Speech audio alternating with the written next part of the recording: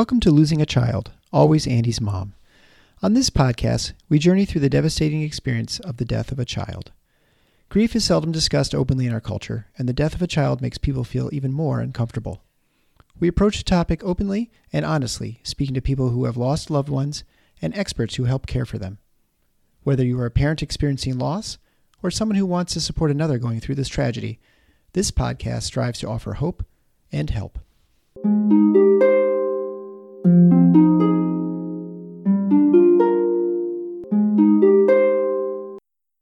Welcome to episode 95 of Losing a Child, Always Andy's Mom. I'm Marcy Larson, Andy's mom. Today's episode is a little different.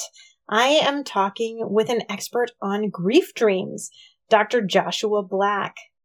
He is from Canada, so his website is griefdreams.ca. This was really a fascinating topic for me to talk with him about because Dr. Black really approaches dreams from a very scientific perspective. He doesn't come in with preconceived notions, either spiritual or not, and he really isn't judgmental at all. Overall, he talks about how, unlike regular dreams, which tend to be more negative, grief dreams are more positive in nature. He also talks about how some people really naturally remember their dreams and others just don't, and that's okay too. He has a few little strategies to help us maybe remember our dreams a little bit better if we'd like to. Overall, it was just a super interesting conversation that I'm excited for you to listen to. So at the end of today's episode, I want you to listen all the way because I have my good friend, Rizarta, coming on from New Jersey. She comes on and talks about one of her recent dreams about her son, Liart. Also, make sure to visit my different social media platforms. If you may have noticed, it's likely a bit better than it has been in the past because I now have someone helping me on posting to different platforms. So you will be able to see the video of Rizarta if you go to Facebook, Twitter, Instagram, even my YouTube channel. So if you check out the video, you'll be able to see Rizarta wearing a cute t-shirt with Liart's picture on it. So be sure to check that out as well.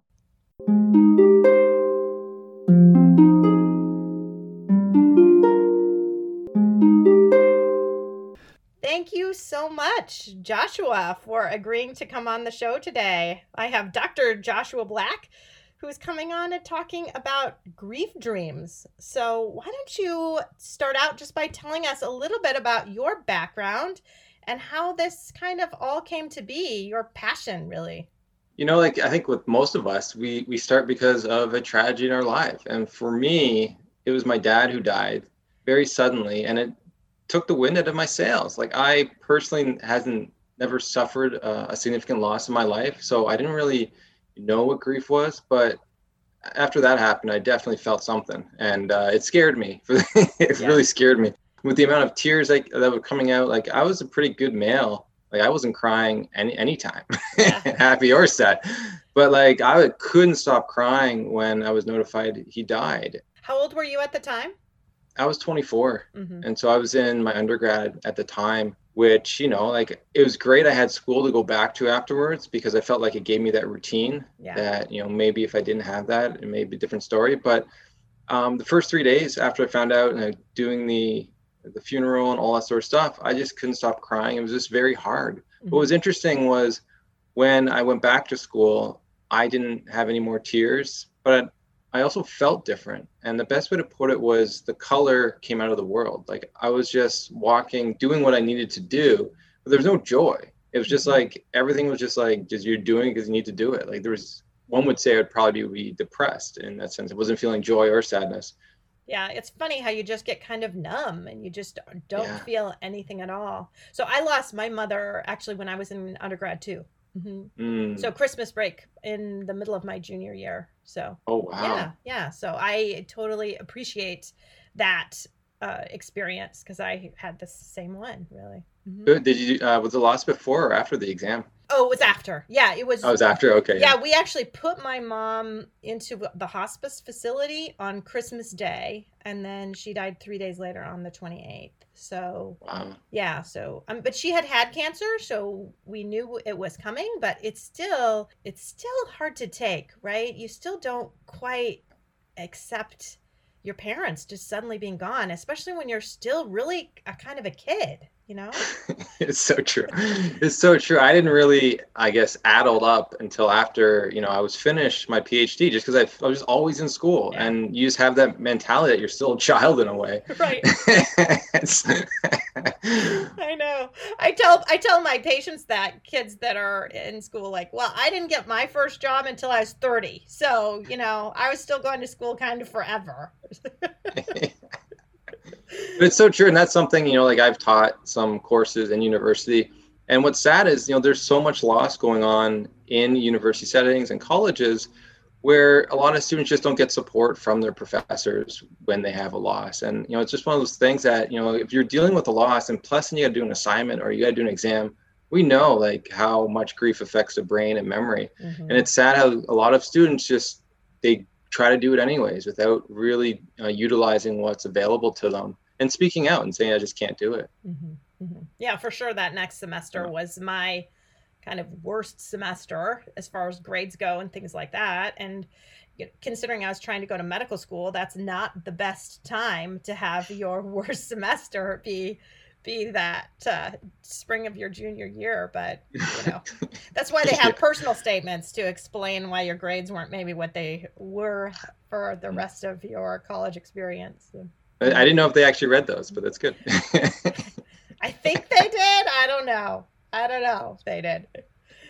That's funny. And so going back to the story, when I went back to school, it was just this great world, and it lasted for about 3 months. Mm-hmm. And I just thought this is what grief is. This is just how my life is moving forward. I wasn't trying to change it or go to a support group or anything. I just thought this is it. Like, this is what happens. Mm-hmm. And then I had this dream, and this is what changed me. And it's one of the most important moments in my life, because I don't know if I would have sought help or figured it out on my own, mm-hmm. to tell you the truth. But this dream completely changed how I was processing the loss. And so I'll tell you the dream. I was in my room and I could see my dad at the other end, and he was looking really healthy and happy and almost like light, like he had almost like a light spirit, mm-hmm. the best way to put it. He had a lot of issues in waking life. Like, he drank to cope with his emotions. He had a lot of trauma in his life. So in my mind, he was always heavy, mm-hmm. Kind of angry and all sorts of stuff, right? So for that dream, it was just so beautiful to see him like that. And then I walked up to him, really excited to see him, saying, I'm going to miss you, acknowledging the loss. And then I told him that I loved him. And then we got to hug. And for me, I woke up right after that. And for me, I couldn't understand what just happened, because when I woke up, I felt everything change within me. Like, I didn't put an interpretation on it. Mm-hmm. I just woke up changed, and I could feel like the color came back into the world. I could feel it. Like, there was a significant change, and I could feel joy. I was smiling, but also I could feel my sadness again. So it helped me regulate my emotions. But there was just something about that. And instead of the dream was so peaceful and so calm, despite the fact I knew he was dead. Like, there's this, like, you would think I'd be like tearing up in there, but there's this peace within that dream. And I woke up and I just sat at the end of the bed thinking, what was that? Like, I still to this day don't know, but for me, it changed me. And I loved it for that, because it gave me something that I couldn't provide myself at that time. And so I kept it really close. I felt it was very sacred, and I didn't tell anyone. And I went back, I continued to get those good grades at school, yeah, and then move forward. But I didn't really actually understand the significance of the topic for the world, really until I was volunteering at a hospice in the bereavement program. And I did some group and one-on-one supports, and people kept asking about these dreams. And the questions they had, I didn't really have answers to. Mm-hmm. I didn't know much about the dream research at that time, or even sleep. So I looked into the academic research that I did know. I still had an account at my undergrad school, mm-hmm. and there just wasn't anything for them. And so at that moment, I had basically a choice to make: is, would I be the one to research this topic? I didn't want to be a researcher. I still don't.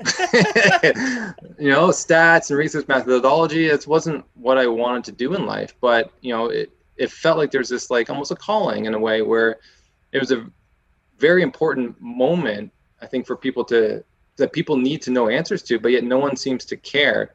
And so I said, well, what's the worst that can happen? Like I fail or I just don't get in. So after I got the courage to go there and apply and do all the things I needed to do, I got in. And it was a really, hard learning curve, for me in both the MA and PhD.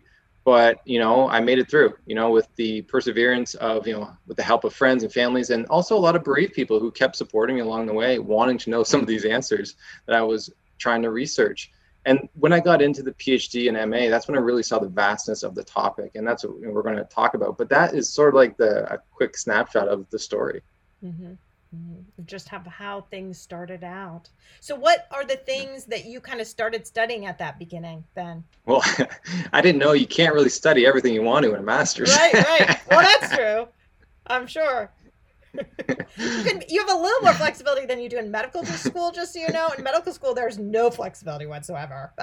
Well, you just get basically it's a year. You have a year to because you're doing all your studies, but then you really have a year to collect your stats or your data. Mm-hmm. And the way I was trying to collect it was taking forever. So I couldn't really get everything I wanted to. I did look at a dream journal, which was nice to see how these dreams change over time. And they do, which is kind of interesting.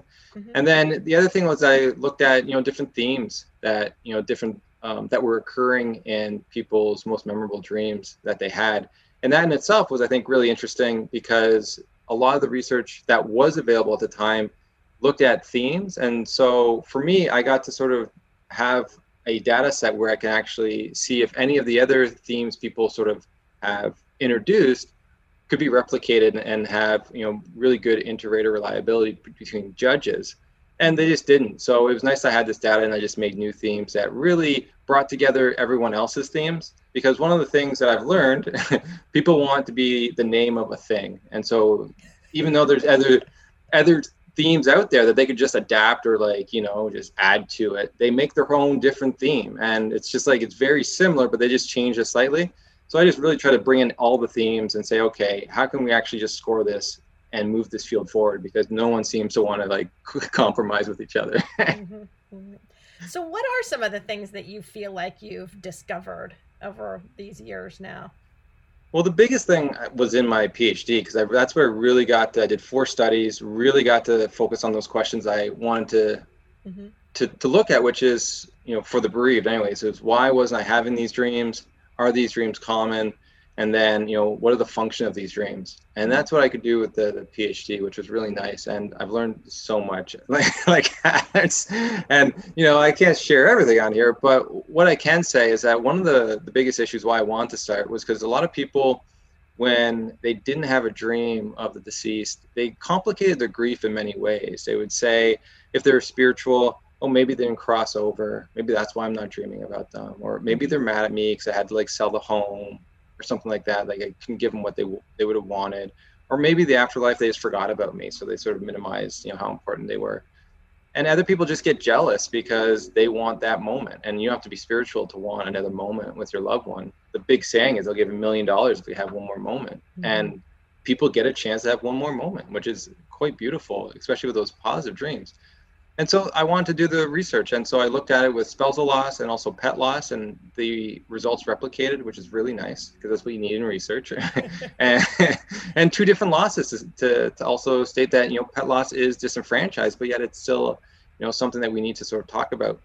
So the biggest thing there is what I found was I looked at a lot of different variables, and the main one was that had predictive value was dream recall in general. So what it was saying is that people who remember more dreams in general tend to remember more of these types of dreams with the deceased. And so what it's saying to me is that a lot of people are having dreams that they probably just don't remember. And that's something about, just memory and the function of dreams. And that's still a mystery in many ways, just because we can't see all the dreams that we dream, but yet we're remembering certain ones. But there are ways to increase our recall, which is really nice for people who want to have more dreams.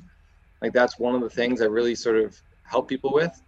And, for that, I should also say too, once a bereaved individual comes to me and says, I don't dream of the deceased, what's wrong with me? It's always the question. I always say, so what is the, how often do you remember dreaming? And most people will say, oh, not very often. And then you just really connect the two dots and you say, so what are the chances of you having one of these types of dreams? Right. And it just allows people to think, and in grief, it's hard to sort of connect the dots. So it's just nice to give people that scientific explanation to reduce a lot of those negative things that they have. But I also say, like, if you want to increase your recall, you can, So there is, I should say, 10% of the population doesn't really remember dreaming. And so those people probably wouldn't have these dreams anyways, and just understanding that. But there's certain people that may only dream once a month. So there is some memory of dreams, but it's just not high at all. But you can increase that. And that's the beauty of dreams, is when you value dreams, what happens is your mind says, oh, you like this stuff? I'm going to remember it for you. And you'll actually start remembering more of these dreams. Our culture is really bad for talking about the significance of dreams. It took me 4th year university to actually get a one lecture just on dreams. It was in a sleep course, and most people don't have sleep courses. So most people go throughout their whole academic career and even high school and everything without ever knowing the research on dreams. And I think that's a sad thing, because people are left to their own devices of trying to understand the topic. So once you start valuing it, one thing is you listen to this podcast, talking about your dreams with others. But one of the go-tos is keeping a dream diary. So when you have a dream, you write it down, and you're telling yourself, I want to remember this. And so you'll have more and more. And what's interesting, research has shown, is by doing that, you will increase your frequency rate. And just for me, I tried it. I usually have like 3 dreams a week that I remember. And after I started doing it, from the first month, I was having 3 or 4 dreams per night. And so finally I just had to stop and said, this is too much. Like, I'm waking up way too much. So now I only remember, I want to write down the memorable dreams to me that I want to sort of remember moving forward.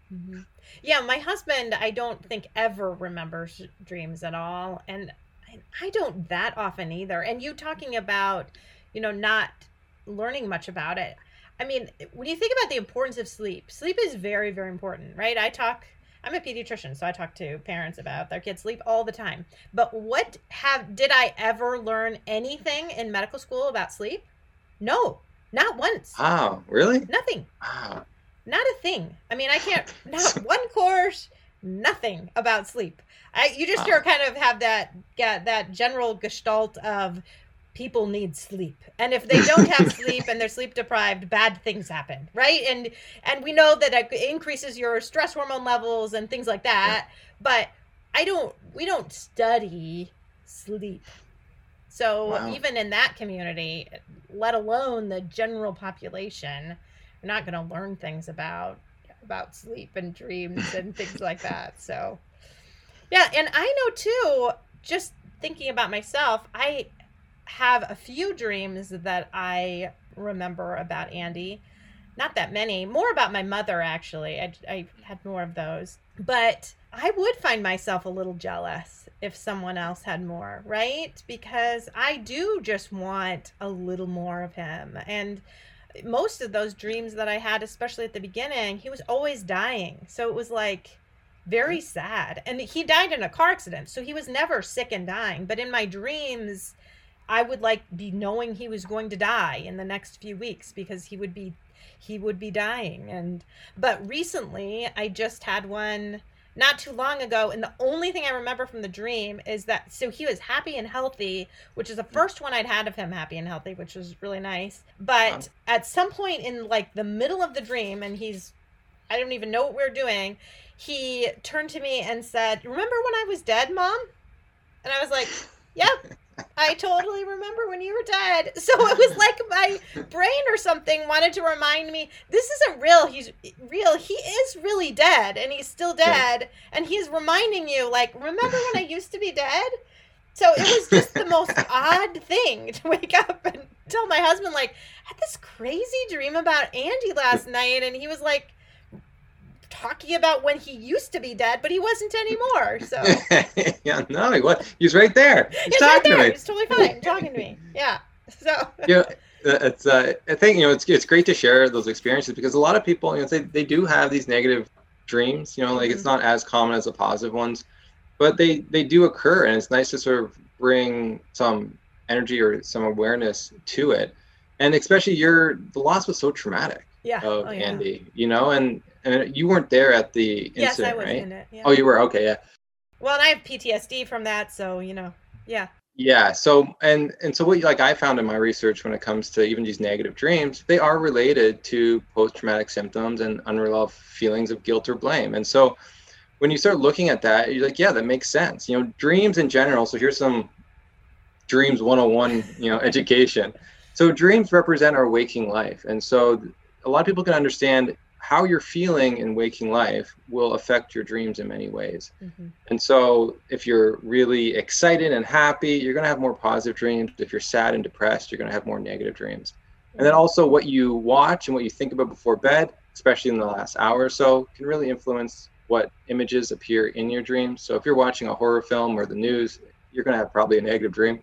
Yeah. So it's just understanding that and how important that is. And so it allows you to also understand too, your mind's working on something, because it also is for trauma dreams. There's 3 types of kind of trauma dreams you see. One is like reenactment of the actual scene that's happening. Mm.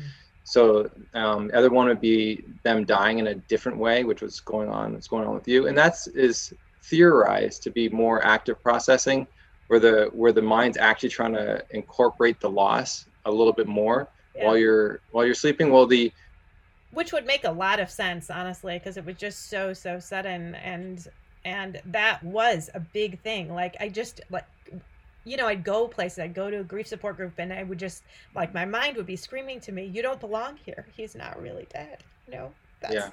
That's what would pop in my head all the time, because I couldn't quite accept that it really had happened and that he really could be dead. Right. Mm-hmm.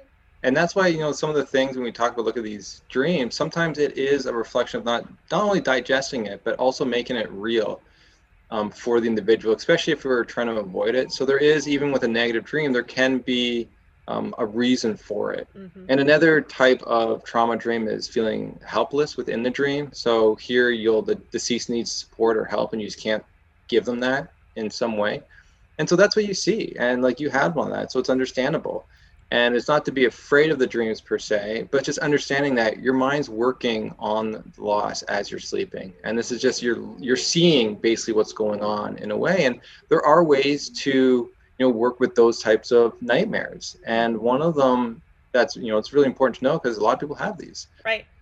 Especially, I would just guess that moms and dads' parents might have, I've done episodes on guilt. I talk about guilt all the time. There is so much parent guilt when your child dies. Whether it's, rational guilt or totally irrational guilt, it ends up happening, right? Because what's your job as a parent? Your job as a parent is to take care of your child and keep them alive. How many times do you see on Facebook jokes about whatever, well, they're just still alive, and you think, yeah, and some of us can't do that, right? And so you do have this sense of guilt when your child dies. I think we all do. I don't know that I've talked to a parent who doesn't have at least a little bit of that.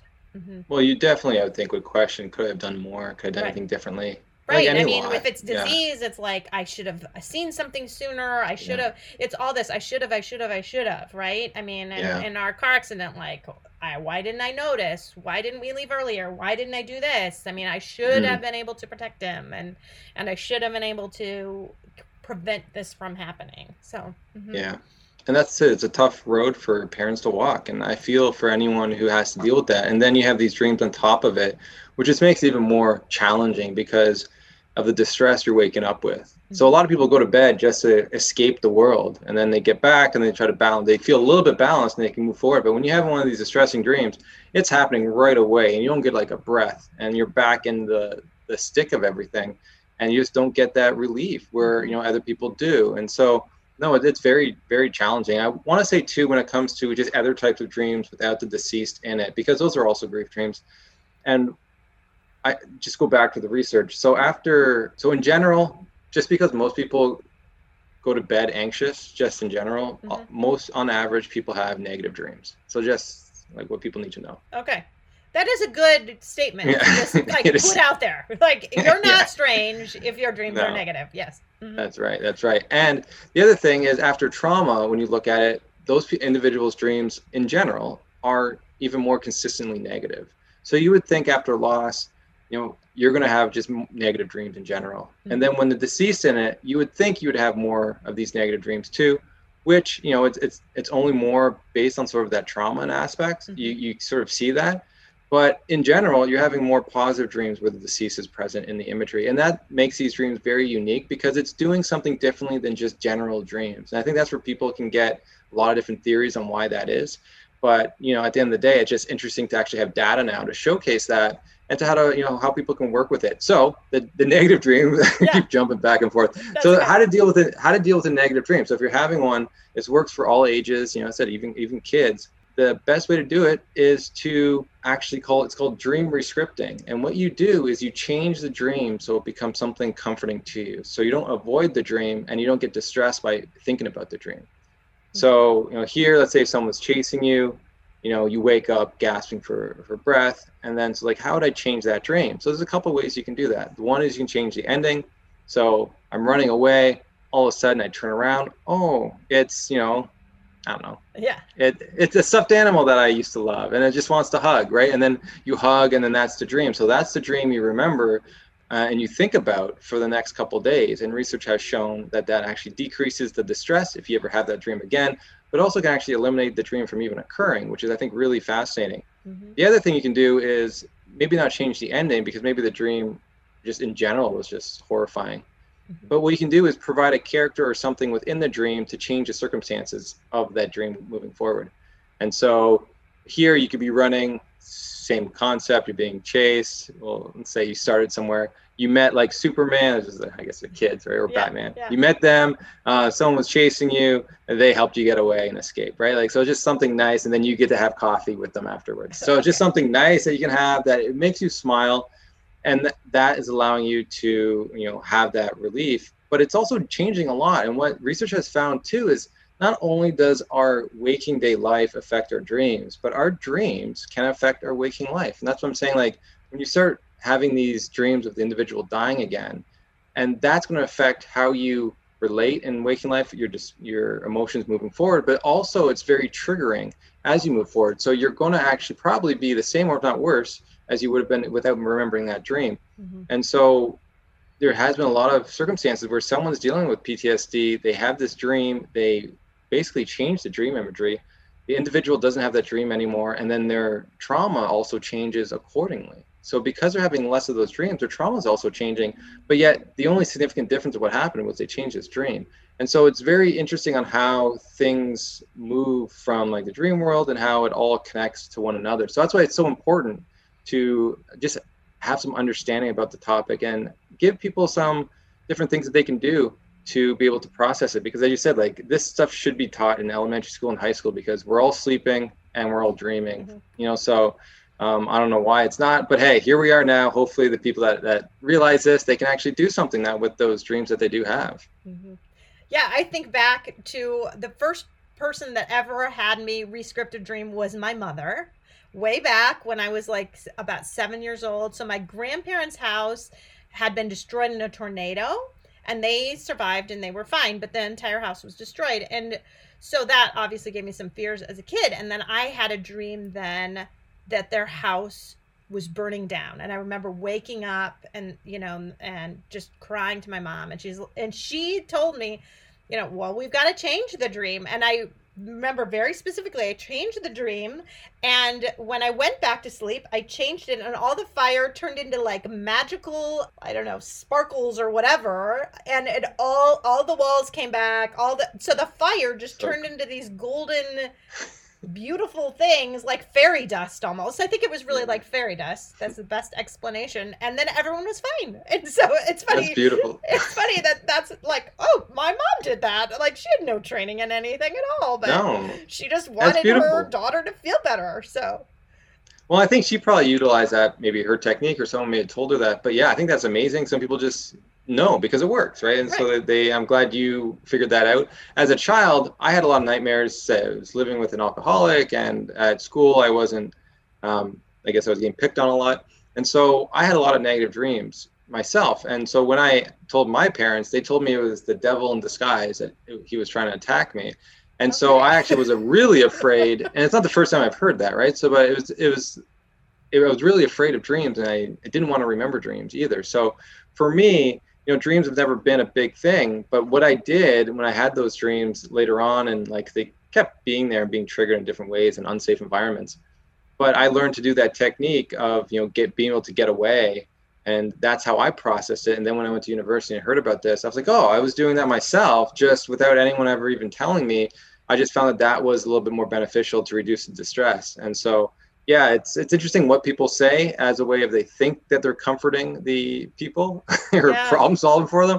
But sometimes it's just, bad advice. Yeah. Yeah. Well, I've talked to so many different parents now, and some do have dreams and others don't. And it ends up being a little bit of, people feel bad. They feel bad when you aren't having dreams and jealous of others who are having dreams. I told you I felt that myself, but a lot of my listeners are going to feel that way, that they are not sure what to make of that. And I don't want them to feel bad if they're not remembering any dreams.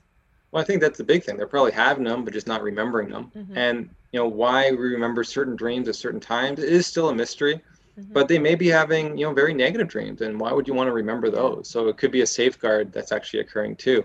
But one thing I would suggest is there has been, some research not on this, but just in dream incubation in general. And they've used this throughout time, where before bed, what you do is you think about a dream you really want to have, even write it down, and just, process that dream. And on my website, griefdreams.ca, I have a dream builder worksheet people could use to actually write down the dream they want to have. Because one of the, getting beyond this, one of the issues people did have when they said they didn't have a dream, they really wanted one, I would say, well, what dream do you want to have? And they'd say, I don't know. Well, I said, well, you had a lot of time to think about this. You wanted it for so badly, but you never really, thought about what that would look like, what it would feel like, what the scenery would be. And so I developed that exercise for them and for people to be able to talk about it in a support group, because not everyone has a dream, but everyone can make one up and share what those details would be, which allows people to see the similarities and differences and what they're, longing for and what they wish they could have. So anyways, what you could do is have that, do that exercise. And then before bed, just think about it as you fall asleep. And so research has shown, and some people have said that actually has triggered a dream. Sometimes it's not the exact one, but it could have them in the imagery, which is what, we really want and is positive. So, these are different things you could do. I still need to do more research on that myself to sort of see if that's applicable with dreams of the deceased, just because they tend to be really unique and they don't come all that often. Some people have said that they've prayed, or which is kind of similar, praying for a dream, or even like being triggered by doing that. But yeah, more research needs to be done, but that's something proactive they can do. And at the same time, that exercise itself would be helpful to them just to sort of see what they're longing for. Yeah, I like that idea, because I feel like in many ways, I'm scared to have a dream about Andy, because I feel like my experience has not been great, and they've not been great dreams. And so then I get nervous about wanting to. So I think if you tried to script it a little bit ahead of time as you're falling asleep, that might be a really helpful thing to be able to do. Yeah, I could definitely see Andy saying, I love you more. Yeah, you're right. That's exactly what he would say. Yeah. So you have a podcast now too, don't you? I do. Yeah, we're up there, getting up to 200 episodes, and it's beautiful because one thing I love about research, well, I don't love about research, but with research you can get data when people need sort of that quantitative data to validate the topic, and which is great, and so I've done a lot of that. But I also miss that qualitative aspect of seeing the dreams and seeing what people felt like from the dreams, rather than a score from 1 to 10. How did you feel? It's like, no, let's talk about it. And that's what the podcast is really built for. It's just for people to express how common these are, how it made them feel, positive or negative, and also to express more of their life and how grief was a part of that.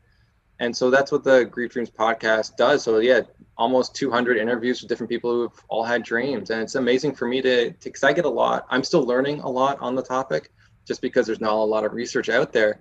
But I get so much, so much joy from hearing about this stuff, because I can utilize how they've experienced it and how they dealt with some of the stuff as I move forward to help others in the future. And you feel like overall they're more positive than negative. I don't feel, I know. I got the data. Okay. I got the data. Yeah. Well, prove it to me then, Dr. Black. Tell me. Well, I'll talk about how frequent these dreams actually are, because they keep saying they're common, but we actually haven't put numbers to them. Mm-hmm. So when you look at the spousal loss, so it's one of the loss types I looked at, mm-hmm. and it was 86% had a dream of the deceased within the first 12 to 24 months. Okay. And that's huge. If you remember, 10% of the population just doesn't remember dreaming. Yeah. And so, that's a lot of people are experiencing these dreams. And then when you look at, pet loss, it was 78% within the first 6 months. And then even miscarriages, it was 58%. Mm-hmm. Within the year. And so it's and another study I didn't do, but someone else did, it was children, and 55% of them, after a parent died, had a dream of their parent. And so these are huge numbers. If you think about all the people you've come in contact with, you'd think, most of them have had a dream of some type. And then when you look at what types of dreams are these people having, and just after spousal loss, it was around 90% said they had a positive dream of the deceased, like the imagery was positive. And then with around 40% was negative. And so with pet loss, a little different, and that was same around 90% positive, and it was about 30% negative. So you start seeing how different it is. When I went in, I expected it to be 90% negative and 30% positive, just because that's what I was expecting based on other research on dreams in general. Mm-hmm. But it's not. It's something different's going on. And I think there's a lot of beauty to that, and a lot to learn about even the human body and the mind and what's going on, because it's doing something differently. And for me, it's helping us in many ways. If it's positive, what are those functions of those positive images then? Like, what's actually occurring?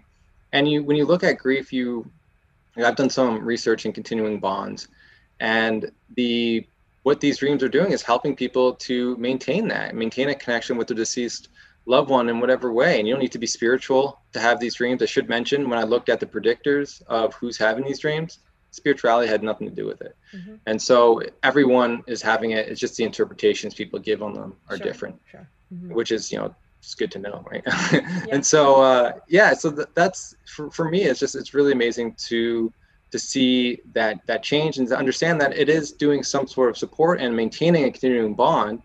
Well, that's what we're trying to do in waking life in many ways. That's what we keep their clothes. That's what we talk about them. We go to support groups. We're remembering them in many ways. And that can be very helpful for certain people to be able to do. And these dreams tend to be encouraging that in many ways. And then there's other things it's doing. It can regulate your emotions, which it did for me. Like that positive dream was just so amazing and beautiful. And then to feel loved is one of the most common themes when it comes to these positive dreams across cultures.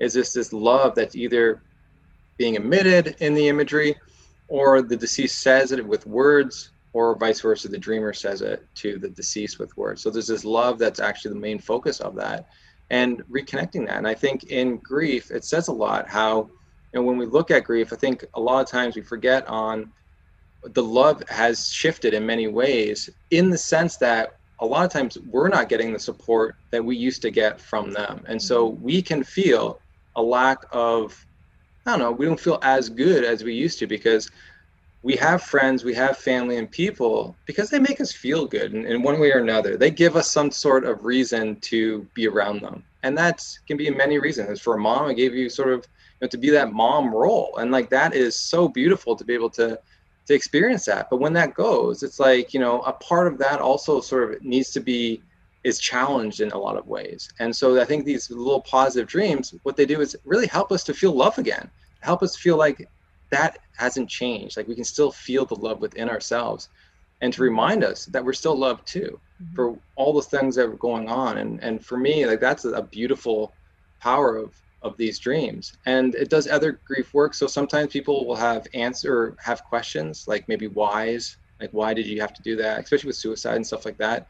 And sometimes they get the answer, which is, I think, amazing. And other times they get an apology if they felt that, something happened too. So there's a lot of areas in which the content of the dreams actually helps release guilt and helps people through the grieving process in many other blocks that they do have. Like for me, my block was, I didn't get to say goodbye to my father. I got a chance to say that. I also didn't get a chance.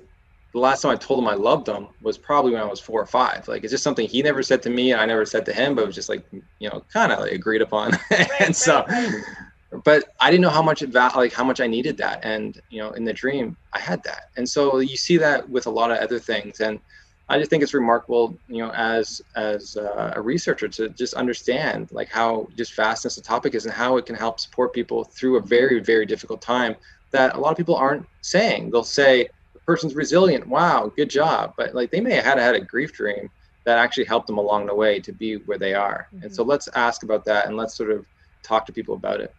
Well, and I've had different parents share some of the dreams they've had, and you're right that they had been overwhelmingly positive. I think, they're probably less likely to share things that would be negative, certainly. I have one woman that I'm thinking of, and right off the top of my head, Rizarta, her son Layart died, and she has dreams about him quite often. And in fact, the day I interviewed her, she ended up texting me the next day because she had a dream of Layart and Andy together in heaven. Wow. Interestingly, Layart is Muslim and my son Andy is Christian, but they were together in heaven in her dream. And so she was very quick to she's frantically texting me back about our boys being together in heaven. So it was really just beautiful. And what's funny is that she and I were in contact quite a bit for a while. And then I did have a dream about Andy, like shortly after, just talking to her a lot about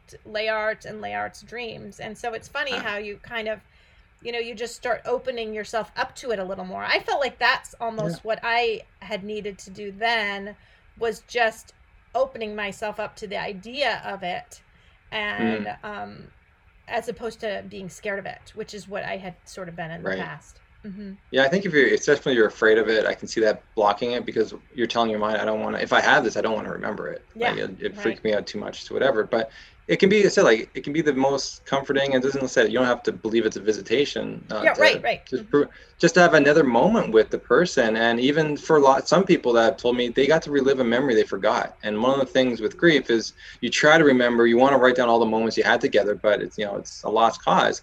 And so you kind of get depressed, but you can have these moments where you're like, oh, wow, like I remember that. And it triggers a lot of other things. And I like how you were talking about dreams with your friend, just because, it does provide another avenue of how to talk about our grief. We get, a lot of times it's very structured and like there's certain things we talk about, but, this can lead to more conversation, a different type of conversation that can help us to have new ways and new tools, just to be able to explore loss. Mm-hmm. Yeah, and you're right. Our conversations changed quite a bit once we just kind of started talking about these dreams instead of just, and it's nice. It's nice sort of to have that little bit of a fantasy when things in the day are not always so great, right? And the grief is heavy and the grief is hard and the grief is dark, to be able to get a little bit of a reprieve from that. Yeah. And I want to say too, when we talk about like these dreams of, deceased children, there's something that's interesting that actually happens that you don't see really in other dreams. And, one is there's tend to be a lot of play going on, which tells me that adults, when they lose, so like if an adult dies, there's no play, it's more or less conversation. So it just tells me, just like as a researcher, we don't play that often with each other. And so there's a very beautiful aspect of, I think, why we also miss children too, because like they allow us to play. We feel it's safe to play. But if you play tag with an adult, they're gonna look at you weird and like not call you back. Yeah. So, right. So it allows you to have that sort of that joyfulness to you. But the other thing is that these children, they can age as they would have in waking life. So if they died, let's say at 4, in 2 years, you could dream with them as 6, and as it continues on. But you don't see that. You don't see adults aging. If anything, if a father dies or a parent dies, what happens is they'll usually go back in your imagery to a time where they're healthy and so like 40, maybe 50, or just before they were sick. So it's really interesting how like they don't age. I haven't seen that yet with an adult, but for that imagery, you sort of see that, and I think that's very beautiful. Mm-hmm. Yeah, I remember being woken up one time I could have sworn it was like Andy saying my name, waking me up, but it was Andy whose voice was changing, and his voice never changed. So, it was like, whoa, it was just weird because it felt like what it would have been had he still been alive at that point. Mm-hmm. Right, and it's funny what you say about the play, because even like I told you that those dreams I was having at the beginning where he was dying. I think he had a brain tumor in the one, and he was going to die in like 3 weeks. I don't know why I specifically remember that it was 3 weeks, but we were at summer camp. So we were doing summer camp together to try to do something fun with him before he was going to be dying. So even in that, which was not an overly great positive dream, but we were still like playing and trying to do fun stuff together that you wouldn't have expected, maybe in a different type of dream. Yeah, no, it's very interesting. You start looking at, as you talk about it, you start looking back at some of the dreams and getting more of an understanding. Yeah. And normalizing those experiences and seeing different clues. And that's why there's so much rich detail in dreams that can really help people as they move forward and to provide new forms of conversation. And that's why I've done, I provide, one-on-one grief dreams consulting, just because a lot of people just don't have that space. It's great you have someone. I think that's amazing. I think everyone should have like a dream buddy, but some people don't, right? And so people it's especially making me want to text Rosarta and ask her what. Hey, you got to do it. I know. Rosarta from New Jersey. I love how I have these like friends all over the world really now that I could like send little messages to that like take up different parts of my life. So who would have thought, being like doing the podcast and just like doing like being you like would, capture the friendships of so many. And I think that's a beautiful thing that's going on where, people have the support and they have different skill sets too on what they want to talk about. And you can pick and choose whatever you feel. Yeah. Exactly. There are different people. Like you said, she's my dream buddy, really. Yeah. Yeah, I should tag on at the end of this episode of Rosarta telling her most recent dream or something, huh? You could. Oh, could you do that? Like get her to talk about her dream experience and then like plug it in at the end. I think that'd be kind of fun to do. Yeah. So are there other things you feel like you want to share today with the audience or? That, it's been, I think, enough. I could probably go on for hours. I do have like a Grief Dreams training course. So people who actually want to know more, it's 9.5 hours. So like, there's a lot more we can say. and so if people want to learn more about it, I think that's the place to go. And you can find that link through my website, griefdreams.ca. But yeah, for the most part, it's just like understand your concerns. If you need to talk to me or whatever, let me know, because that's one thing I do want to do is just be available for people to not feel so alone on the topic. And I wish everyone to go on my website, download the form and make a dream that they want to have tonight, and really sort of ask their other loved ones and family members to be able to do that too and talk about that and see how that would be different, because I think that's a good moment to share together. Well, and I think too it's scary for a lot of people to even ask that question of their loved ones. Are you having dreams about so and so? Because I think you are right in that the overwhelming consensus would be is this will be something negative. So if I ask dad about this, or brothers and sisters or whatever, if I ask other people about it, they're going to tell me something bad. And in all actuality, that is likely not the case. There likely are, if they're having things are more positive than your general nightmares that you have as you go to bed after watching even the news or something. So yeah. And I think too, one of the other issues why people don't share these dreams is they may have them, but like me, like I didn't share my dream. It was very sacred. Yeah. And the fear I think people have is when they share it, the person on the other end's not going to provide a safe space. And that's understandable. No one's trained to be able to provide that safe space, and people have their biases. So someone who's not spiritual that has, say, a very positive dream will tell someone who's spiritual, and they immediately say that's a visitation, and they don't want to hear that. Right. So their walls go up, and they're never going to share that again, because they just want that moment. And that moment is, it's just a beautiful piece of art. It's like they got to be inside of that and carry that with them. And they don't need to sort of interpret it that way. Like that you do, right? Even on the other end too, if you did interpret it that way and then other people kind of poo-poo it as that really can't happen, right? Then that would make people feel really bad too and not want to share anymore. That's right. So a lot of people are just keeping these hidden. The other thing that people have said to me is that they don't want to share even amongst their family members or even ask the question, because they don't want other people to get jealous because they've had one. And so sometimes they'll ask, oh, have you had a dream? They'll say no. And they say, oh, I haven't either, even though they had, just to make it like normal. But yeah, I think there's a lot of, it's understanding that some people actually get benefit from hearing other people's dreams, because if someone is spiritual and they're looking for that sign they crossed over, well, they can use your dream to help them. But I look at a lot of the dreams that come through the podcast. There's so much wisdom that can help anyone in a difficult situation. Just the wisdom that the words have spoken can really be very helpful to many people. And I think it's just understanding that and using also discernment on how you look at your own dreams, because I should mention this too, just because, why not?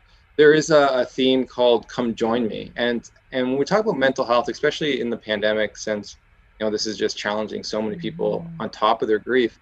Well, this is related to, in my research, high forms of trauma, like the highest forms of trauma.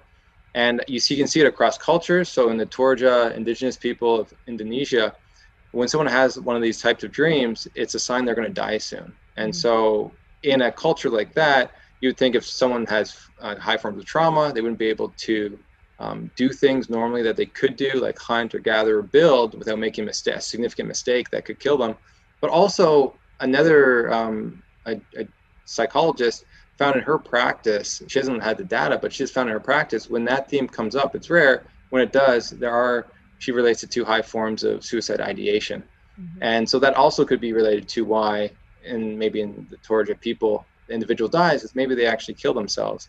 And so what the dream is that the deceased is actually dragging the individual to the afterlife, is sort of the core concept, or the deceased is trying to convince you to kill yourself. And it could be a very positive way. And they say, this is the only way we can be together. So they're not angrily doing it. It's actually a very loving dream. And that's why we have to be careful when we talk about, these dreams, to really actually understand what the person's thinking and use discernment before we speak, because it can really change on what people do. And unfortunately, I can see a lot of people who have had these, maybe even these positive dreams of the deceased, they actually did kill themselves because maybe they thought that they were going to reunite with that individual. So it's just understanding the importance of asking about these dreams, and also then using discernment when we talk about them. Right. And knowing where their mental state is to begin with, because obviously what you're thinking in the day is why things manifest to at night, right? That's right. Yeah. So so that is an important thing to talk about for sure.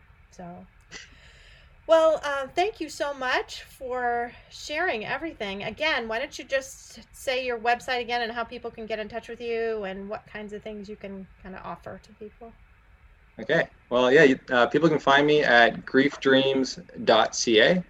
And on there, you'll have common questions that I answer. Then there's links to the Grief Dreams training course, the one-on-one Grief Dreams consultings on there. And then there's the podcast links, Grief Dreams podcast. And then if you have Instagram, I am pretty active on there. And so I showcase a lot of dreams that come in to me. So that's at Grief Dreams.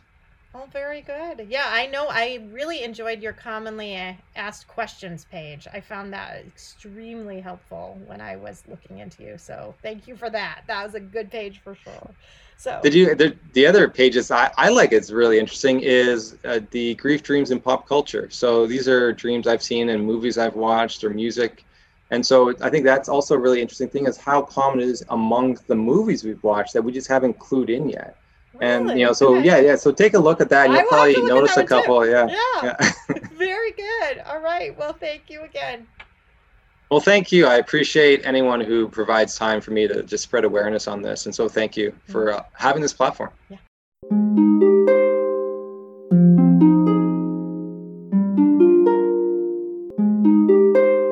I am back, as promised, with Rizarta, Layard's mom, also known, I guess, now as my dream buddy, which I didn't realize you were my dream buddy, but now after talking to Dr. Black, I realized you are my dream buddy, because when I think about dreams, I think about you. And even after I talk to you, I will end up having a dream about Andy. So, which he says is kind of common. So if you kind of talk about dreams and think about dreams, then you'll have more dreams. So I just out of the blue sent you a text message after I got off with Dr. Black asking if you'd had any recent dreams about Layard that you'd want to share. And of course you said yes. Mm-hmm. Oh my goodness. As far for dreams, I recently had one. You know, with grief, you miss touching them. You miss feeling them, like the way he felt on me. I missed that. So I had a dream a couple years ago when he was still here. We went to a carnival and he had so much fun. I only had my 2 boys back then. And then recently after he passed, I had the same dream where I was this time with my 3 kids, with my little one. Yes, my little one was there. Was in it. Liart was in it. So I felt the joy, like I could feel normal again. Yes. Having my 3 boys together. Yes. So I'm tossing and turning, and I didn't even notice. My little one climbed into bed. He was 2 at the time. Between my husband and I, and he was there. So as I was tossing, I might have grabbed his leg, and I'm still dreaming. So I'm like, it felt just like Liart. And then for a split second, you forget. Yeah. You forget that they're gone. And then reality kicks in, and I open up my eyes, and there was Tian, which, you know, thank God. But, you know, it wasn't Liart. Do you remember anything else about what happened in the dream? It was just us, like, going on the carnival, enjoying the rides. The most thing that I could remember is the feeling that I felt. Yeah. The feeling, the peace of having my 3 boys together, the love, me, like I felt me. You're not the same person. You know, I was a mother of 3. Now I'm a mother of 2. That was, So you felt whole. I felt whole. Yes. Yes. I did. Yes. So thank you so much for having me. Sharing. I love it. Thank you so much. I'm so honored to be your dream buddy. Yes. This is great. You're my dream buddy. We've got to keep it up. Keep sending me dreams. I'll send you mine too. We'll see if I dream tonight.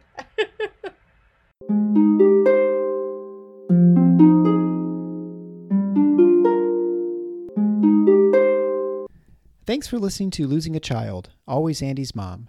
Please subscribe to the show on your favorite podcast player. We are always looking for new show ideas. If you'd like to be a guest, know someone who'd be a great guest, or have a show idea, please email us at marcy@andysmom.com. Be sure to visit the webpage, andysmom.com, for more content, including Marcy's blog. There you can also sign up to receive updates via email. Together, let's work to inspire hope, one day at a time.